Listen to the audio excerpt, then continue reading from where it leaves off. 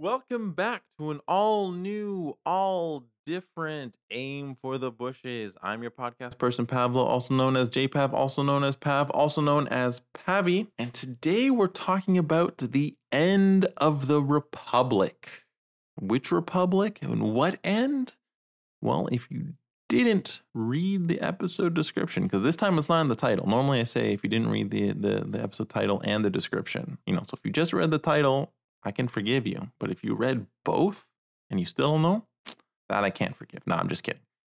We'll get into it in a second. Basically, we're talking about Germany after the end of the First World War and before the start of the Second World War. So we're going to be looking at Hitler's rise to power. And this has been a topic that has interested me for a while, mainly because it's something we never talk about. I mean, this podcast is based in Canada. So, we learn about the Second World War, but obviously we don't get into the larger politics of the German state at that time beyond eventually Germany lost the First World War. And then, they went through a Great Depression. I mean, the whole world went through a Great Depression, but, you have Germany with an even greater depression and they experience hyperinflation. And then eventually that creates the conditions for Hitler to come into power. And, Nazis, bad, evil, Second World War, Holocaust, right? All that stuff. But we've never looked at how specifically Hitler came into power. How did he end up in that job? How did he become the chancellor and leader of Germany? Because one of the stats you may have heard, I know I heard this a whole bunch, whenever people talk about different political extremes that kind of take over an area or a country or a state, was that the Nazis only ever got, as a party, only ever got 37% of the vote.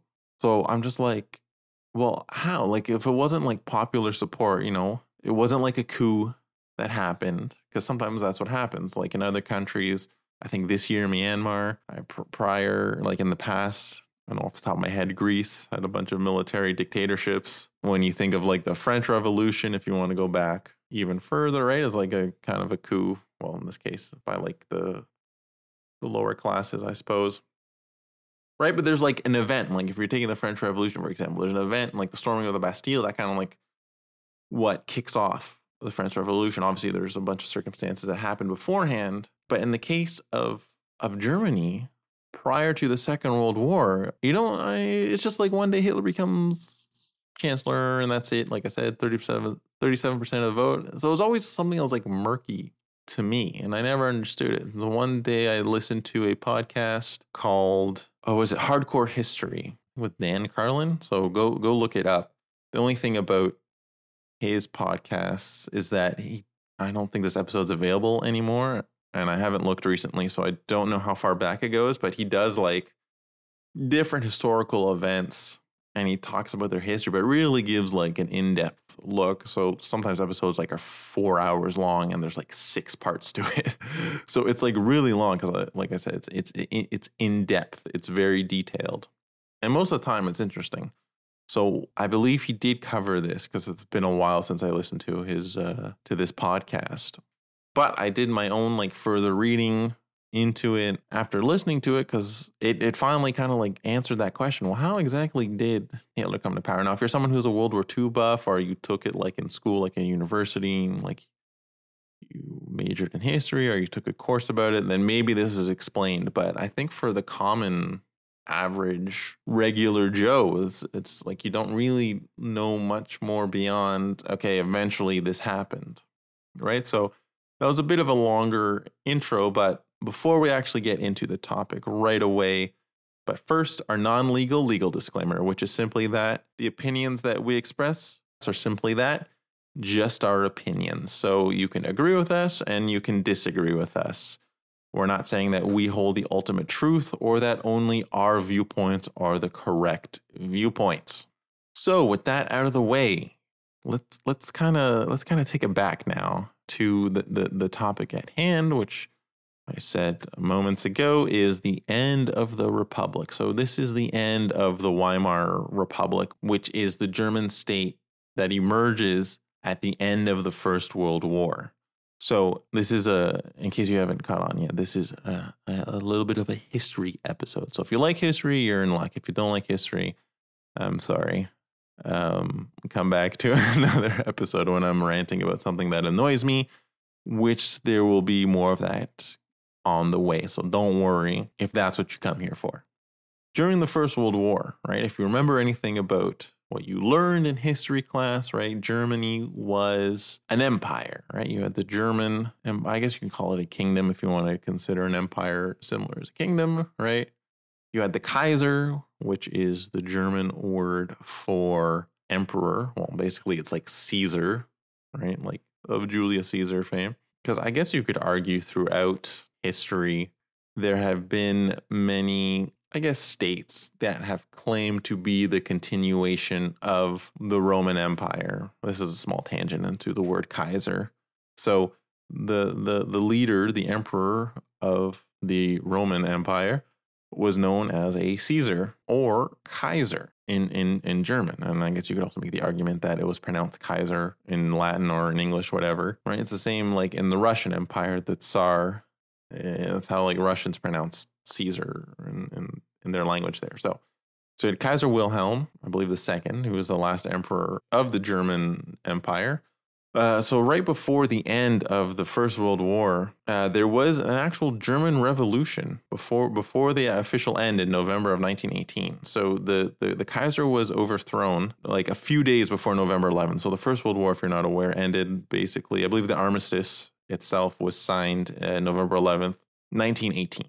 And so if you're in Canada, you know this. If you're in the UK, you know this. In the US, maybe you don't know this, but because I don't think you... In the States, they celebrate Remembrance Day. That's why Remembrance Day is November 11th, and that's why at 11/11, you have the minute or 2 minutes of silence there to commemorate the end of the First World War, because obviously it was a huge war, very bloody war, lots of lives lost in all parts of the world. Because this is like the first kind of like modern war where you have like machines, well, like guns that could do so much damage so fast, right? Because this is like the advent of the machine gun. That's basically the technological turning point in warfare for this war. Because prior to this, you had like rifles and like muskets and stuff, which could shoot like I'm not a gun expert, but one bullet at a time roughly. And now you have something like the machine gun, which can shoot thousands of bullets, and you can mow down thousands, if not hundreds of thousands of people in no time, basically. That's why you got the development of trench warfare, because it was so new. It's like, well, we don't know, because armies would stand, right, and face each other. So either they would charge at each other if they had hand-to-hand combat. Well, this is before the advent of guns. You had arrows and stuff like that, and other siege weapons, but besides the point. But basically, warfare up to that point you had two armies, and they would have their rifles or muskets pointed at each other, and they would kind of like take volleys, which is taking a shot, and then like the other side would respond until there was a breakdown, and then one side would charge the other once you broke their lines and all that stuff. Like, I'm not a military strategist, but that's the gist of it. That's all you need to know, really. So you'd meet at a field. That's where you would decide the battle. The battle would normally be like, I don't know, an hour or something. And then, okay, you got your wounded and you're dead, and then you called it a day and you went home. Obviously, that's not 100% how it worked, but that gives you a rough idea. So in the First World War, in the Great War, that's what the thinking was, right? But then in terms of like the approach to strategy, but then you have machine guns come about and they change everything, because now you can mow down rows and rows of people. And so the idea of just charging your army or having a line of people, a line of soldiers, didn't work anymore, because they could all get mowed down in seconds. And if you're on the side that has the machine gun, you're looking pretty good because they don't have one. And then if you do have two sides with machine guns, it's like, well, everyone's getting mowed down. Obviously, that gets you nowhere. So what had developed was, okay, we're gonna dig into the ground, because obviously if we're below ground, we're safe from any bullets that may come. And so there was a stalemate for most of the war was stalemates. Because no one could really get across no man's land, which is the barren land that would be between the two trenches of, like, obviously if you're in the Western Front, the German and the Allied side. But eventually there was a breakthrough. The Allies prevailed, in the West, and they were marching towards Germany, and then Germany was like, nah, we're gonna surrender. Well, politically in the German state, there was a revolution. Kaiser was overthrown, and then this new government that took over was like, okay, we don't have the resources to continue the war, so we're gonna sue for peace. So that's basically what happened at the end of the First World War. So it was a new republic that had come out to replace the old German Empire. And so obviously this republic would have to this new government would have to deal with the consequences of losing the war, or like surrendering or pursuing peace talks. Because what they did was, the government, before they said, they went to the military leaders, and this is going to come up later. That's why I bring it up now. They went to the military leaders and they said, do we have a chance to win the war if they advance on our state? So if they advance on Germany. And the military was like, nah, we're exhausted. Like, we have like no supplies. We have like no men, and the men that we do have are like not motivated, because it's been 4 years of this like grueling, agonizing, painful war. So they had like no spirit. So I was like, no, we're not in any condition to fight. Like if fighting, because there was like a small ceasefire, it's like if fighting resumes, like we're gonna be toast. So they're like, okay, let's go for peace then. And so they did. So in this new government, I'm going to set it up for you a little bit, best as my understanding. Because like I said, I'm not a historian, nor am I like a military strategist or expert along those lines. But I did a little bit of research on this one. So in this new republic, you had a president and you had a chancellor. The president had a similar role to the Kaiser of the previous German Empire.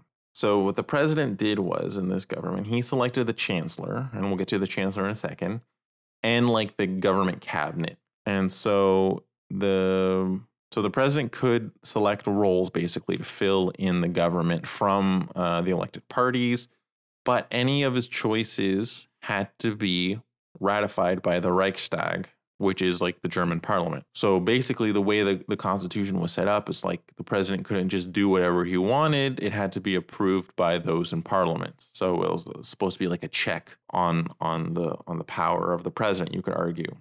So if the president wanted to nominate someone for a role or appoint someone to a role, it had to be approved. So if the parliament didn't approve, obviously there'd have to be more debate back and forth, or the president would have to find someone else to fill the role that the parliament would accept if no other deal like could be had.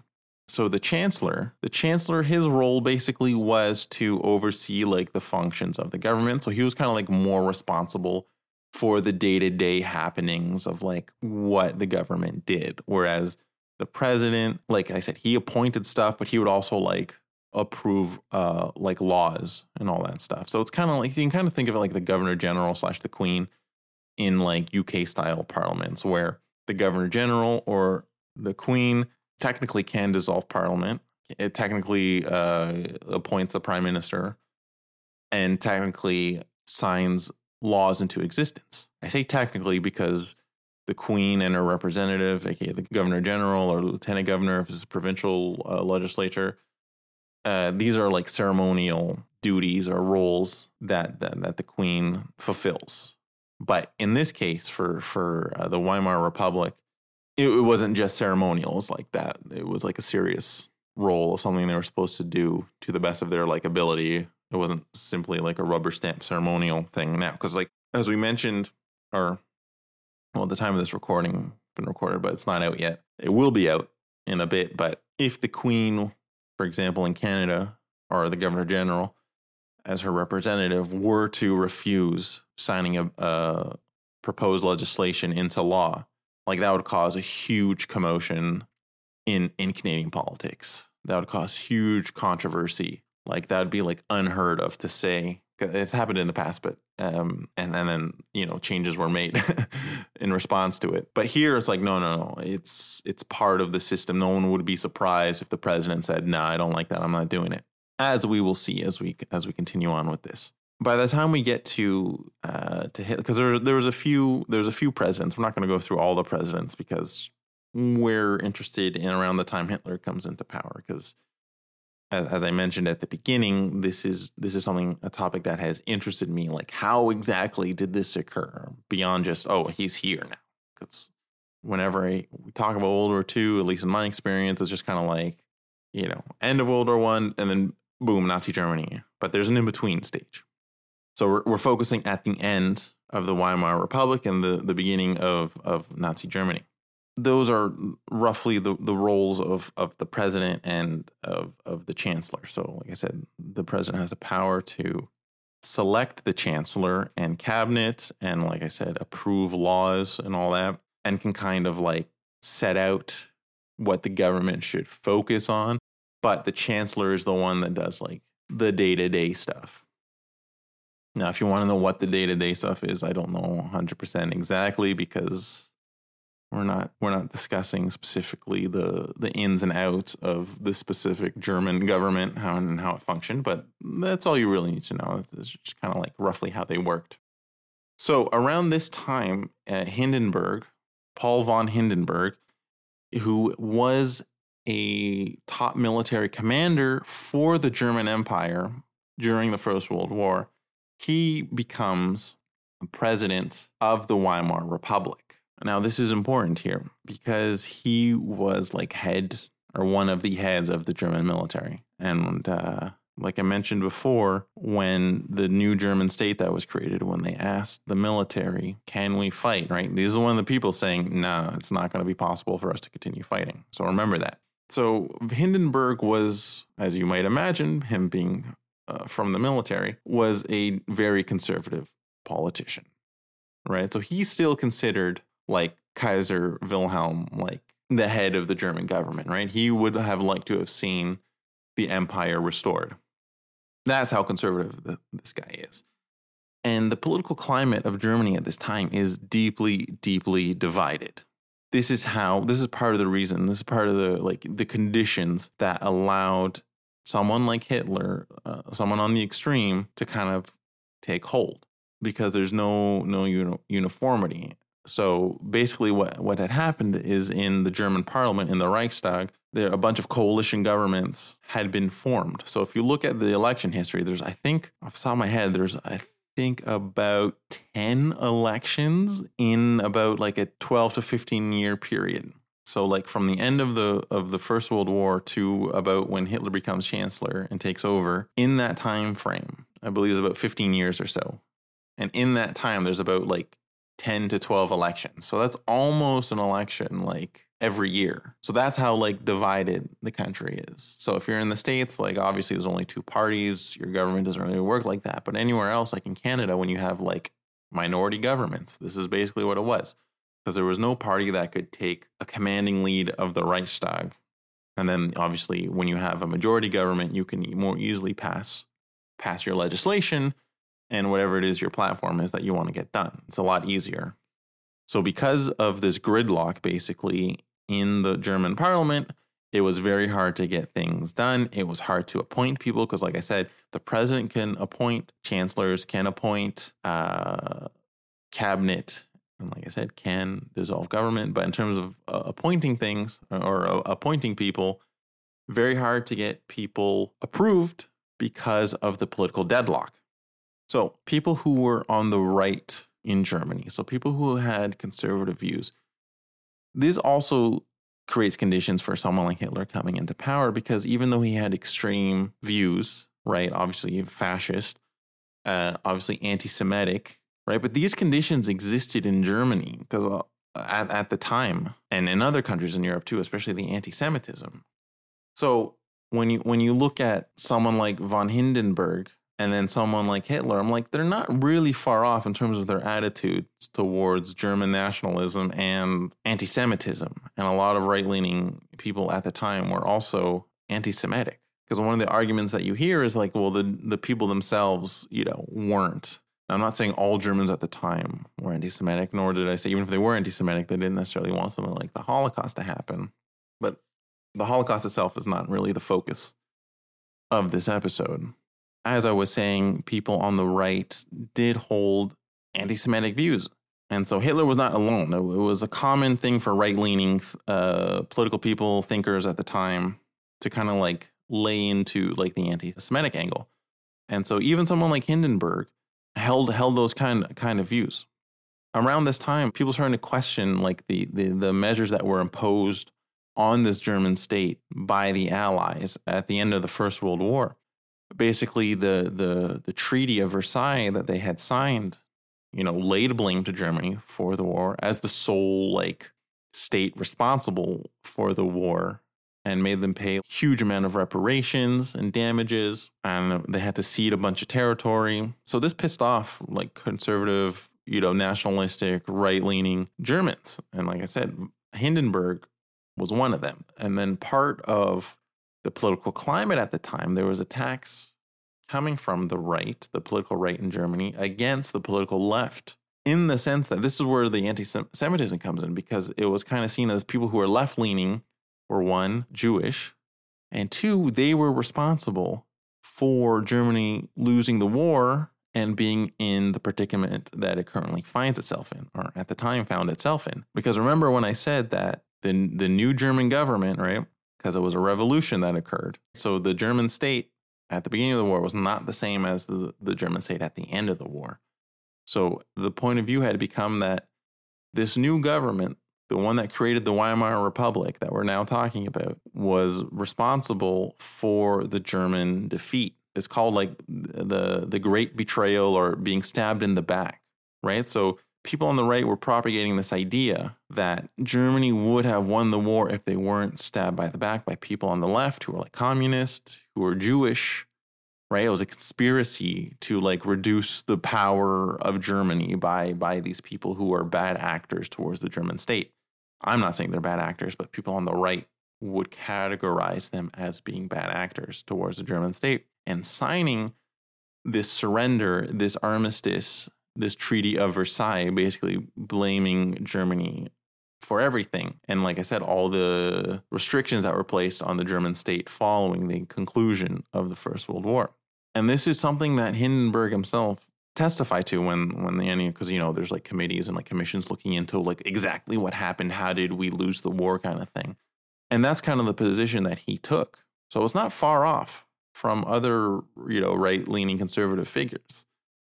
This idea that like Jews and stuff had betrayed them. Because at the beginning, I said that the new government asked the military leaders, hey, and military leaders would have, included Hindenburg. They said, hey, can we continue fighting?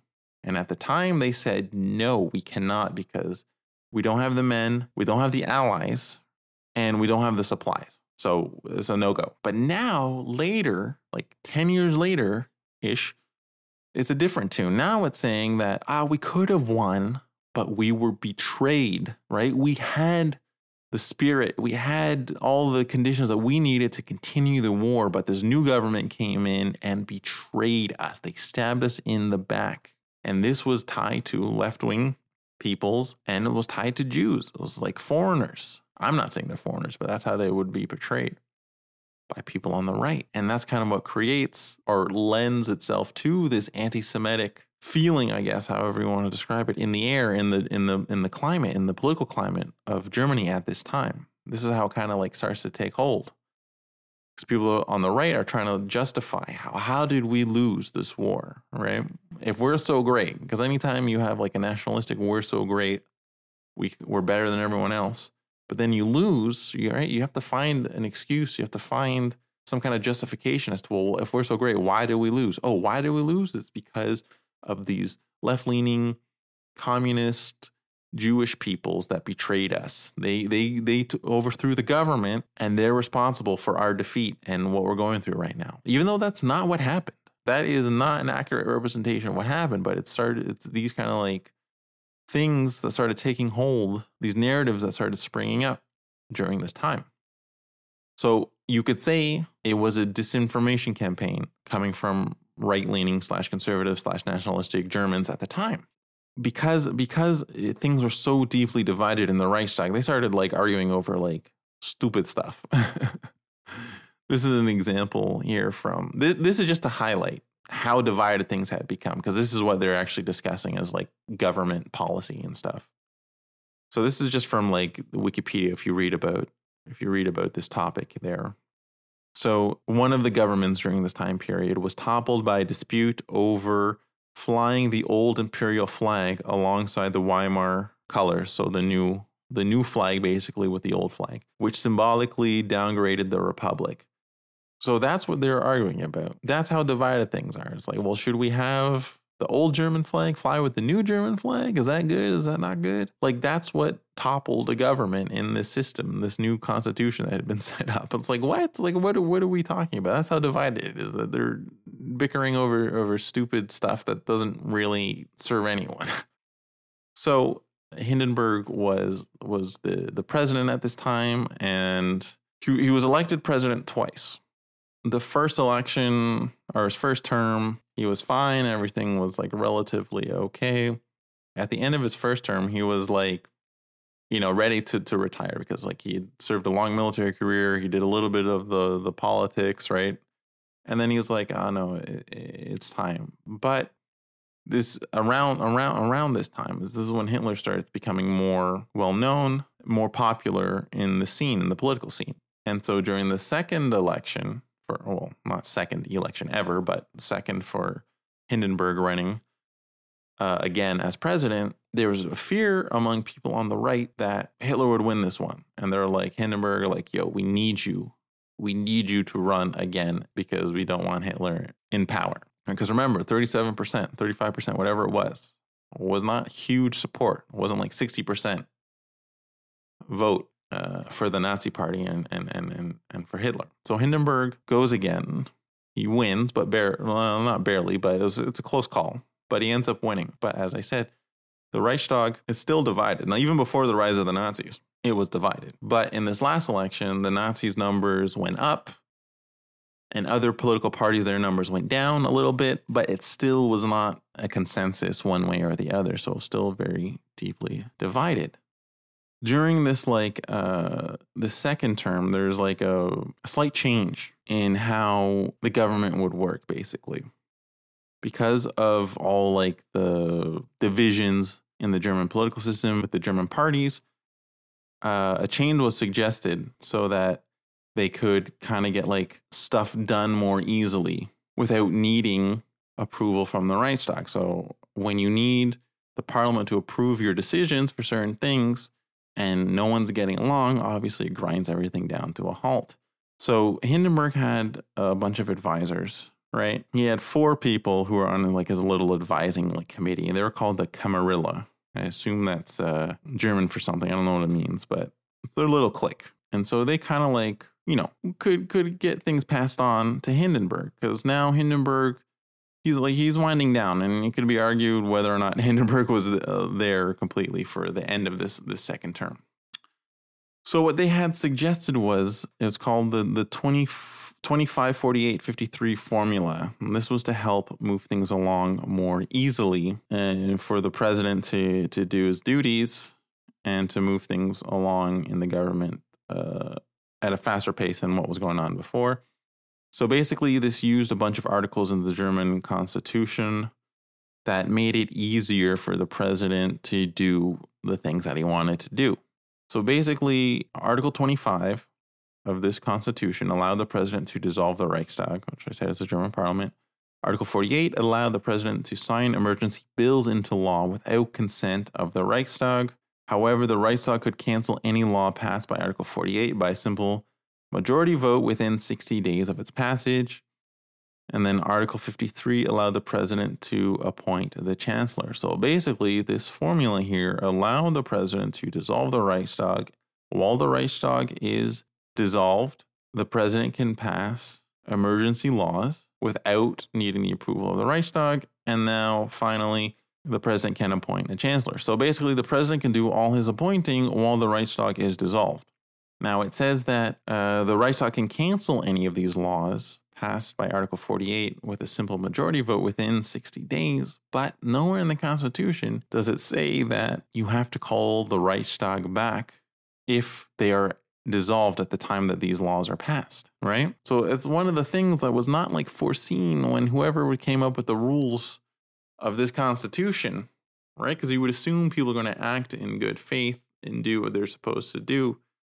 But that's not always the case. So with this little formula here, it's like, well, I can get the things that I want done without any kind of secondary approval. And it's this change here that basically lets Hitler get into power.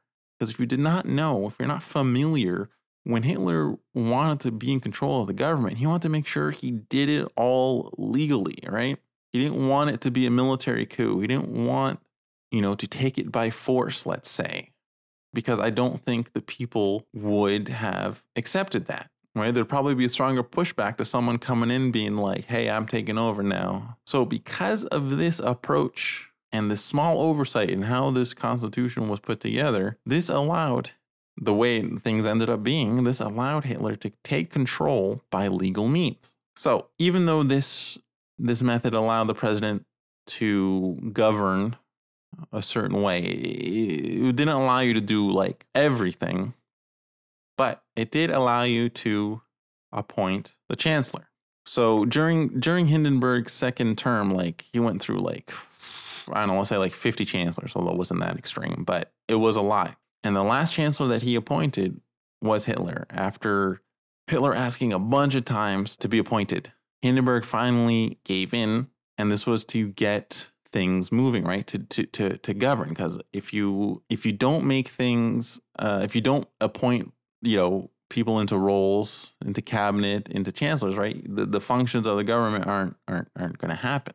So Hitler gets appointed in this manner. This is how Hitler actually comes to power. So because of this little workaround, it's never voted on by the Reichstag, right? And Hitler and Hindenburg did not get along. They did not like each other. But Hindenburg did it. He appointed Hitler because he's at the end of his career, and actually he dies like in office, right? So he's kind of at the end of his life too. And he's just like, I'm tired of like fighting and arguing. I'm here, like I'm president. My job is to, see that the government functions, and it's like that's not happening. So this is a way to like appease party/government leaders, because at this point, this is where the 37% comes in the last like parliamentary election. Nazis like have one of the larger chunks or percentages of the seats in the Reichstag. Not a majority, but they have enough where they're like one of the big parties now, even though they only have like 37%. So in order to get things done, it's like, because we can't keep having election after election, eventually people get tired of that. So that's not working. So it's like, okay, to kind of make this work, I'll finally appoint Hitler as chancellor. So that is basically how he comes into power. And then once Hitler is the chancellor, he passes, or the government eventually passes, the Enabling Act, which is a bunch of like emergency laws that were signed into existence. And because of this like formula I had mentioned before, there's no check on how these laws function. There's no check by the Reichstag to approve or disapprove these changes. So basically at this point, with these new emergency powers granted, like this gives Hitler like the power that he's wanted, right? This gives him the control that he's wanted. And there's no kind of secondary approval into this, because you can pass emergency laws. And then, well, once the Enabling Act comes in, obviously it kind of like changes this altogether. But there's nothing to challenge once it's passed, because it gives him like basically emergency powers forever. The only real check on Hitler's power at this point is Hindenburg himself, because the president can appoint but also take away the chancellorship. So that's the only person that Hitler is accountable to. And so during this point, anytime he's in Hindenburg's presence, he's like the most, because like I said, these guys don't like each other. But at this point, Hitler's like the nicest, most kind to him. Anything you want, like it's all good, And in any kind of like public appearance, Hitler always made sure like to be by Hindenburg's side, because Hindenburg, I guess, was decently liked at this time. So that's basically how it happened, right? That's how Hitler gets in. So he gets appointed now. Like I said, anytime he's in Hindenburg's presence, very polite, very nice, very kind. Oh, you need something? You need a hot tea? Okay, I'll get you a hot tea. It's no problem. You sit down and relax. It's all good. I'll take care of all that. Right, that's basically the attitude that Hitler took. Like I said, prior I mean, at this point, they still don't like each other, but like Hitler was just like, I will be as nice as possible until Hindenburg dies. Well, Hitler didn't plan his death, but Hindenburg eventually dies, and then that was the last check on the office of the chancellor. And then so when Hindenburg dies, Hitler's office basically merges the two. So there becomes a president and the chancellor combined office. And it would have stayed that way. Well, it did stay that way until Hitler, when Germany is about to lose the Second World War, Hitler, before he kills himself, he gives a line of succession, right? He appoints someone to be president and then someone to be chancellor. So then they kind of separate. And then in the following years after the Second World War, the new German political structure, I think they have a president or something similar. Now the chancellor is the one who's like the head leader, stuff like that. But that's basically how it happened, right? So it's a lot of political deadlock and a small loophole in German law and the German constitution that kind of allowed for someone like Hitler to take control, at least in the way that he wanted to take control. Now, is it possible a coup could have happened? Sure. But if it wasn't written with this small oversight in how the law was constructed, at least in terms of like a legal sense, perhaps we don't have what actually happened, how everything unfolded. Perhaps it's different, right? Because in this manner in which Hitler is appointed, right, or potentially any chancellor, doesn't have to be Hitler specifically, there's no secondary check on that, right? It doesn't have to be approved because of this loophole. So who knows how things would have turned out if, in fact, that small oversight, that small loophole did not exist. So sometimes that shows you, how things can have like the biggest of consequence, even though it seems like a tiny thing. You might never have imagined that because of this tiny loophole, this is the outcome that we get. Although I don't know how different things would have been, because on the right, like I said, there was a lot of anti-Semitism already. But through this legal basis, this is how the Nazis take control. Because like I said, once the Enabling Act is passed, that kind of gave the chancellor sweeping powers over the government. So we'll end it there for this episode. It's probably been long enough. So if you're interested in history, you're interested in this kind of thing, I would recommend looking into it yourself, looking into the Weimar Republic, looking into how it ended, looking into Hindenburg, how it started to, like, the Republic itself, right at the end of the First World War. Because it's something, like I said, we don't talk about. We gloss over it. It's like, okay, First World War breaks out. Trench warfare, machine guns, beginning of tanks and planes a little bit, right? Then we get to the end of the war, Treaty of Versailles. That's all we ever learned. Treaty of Versailles. Obviously, Hitler and other German nationals, although I know Hitler wasn't German, but still, he's still part of the German nationalistic movement, upset about this, upset about the sanctions put on them. And then, boom, we get Nazi Germany. You get the 1936 Berlin Olympics. And then we get the start of World War II when Germany invades Poland in 1939 until obviously the end in 1945. Right? But we never look at least I haven't, and I don't think in the public conscience, whenever it's talked about, we never really get into like, well, how did that happen exactly? It's just kind of like boom, boom, boom. This is what happened. So that's a little look into that historical moment. So if you want to read more, Weimar Republic, interesting time, I think, to see the politics of that time, how it all played out. I have been your podcast person, Pablo, also known as JPav, also known as Pav, also known as Pavi. And this has been the end of the Republic. So stay tuned for an all new, all different episode of Aim for the Bushes coming out soon. Thank you so much for listening. Give us a rating. Give us a like if you're on a platform that has those options. Everyone, please stay safe. Peace.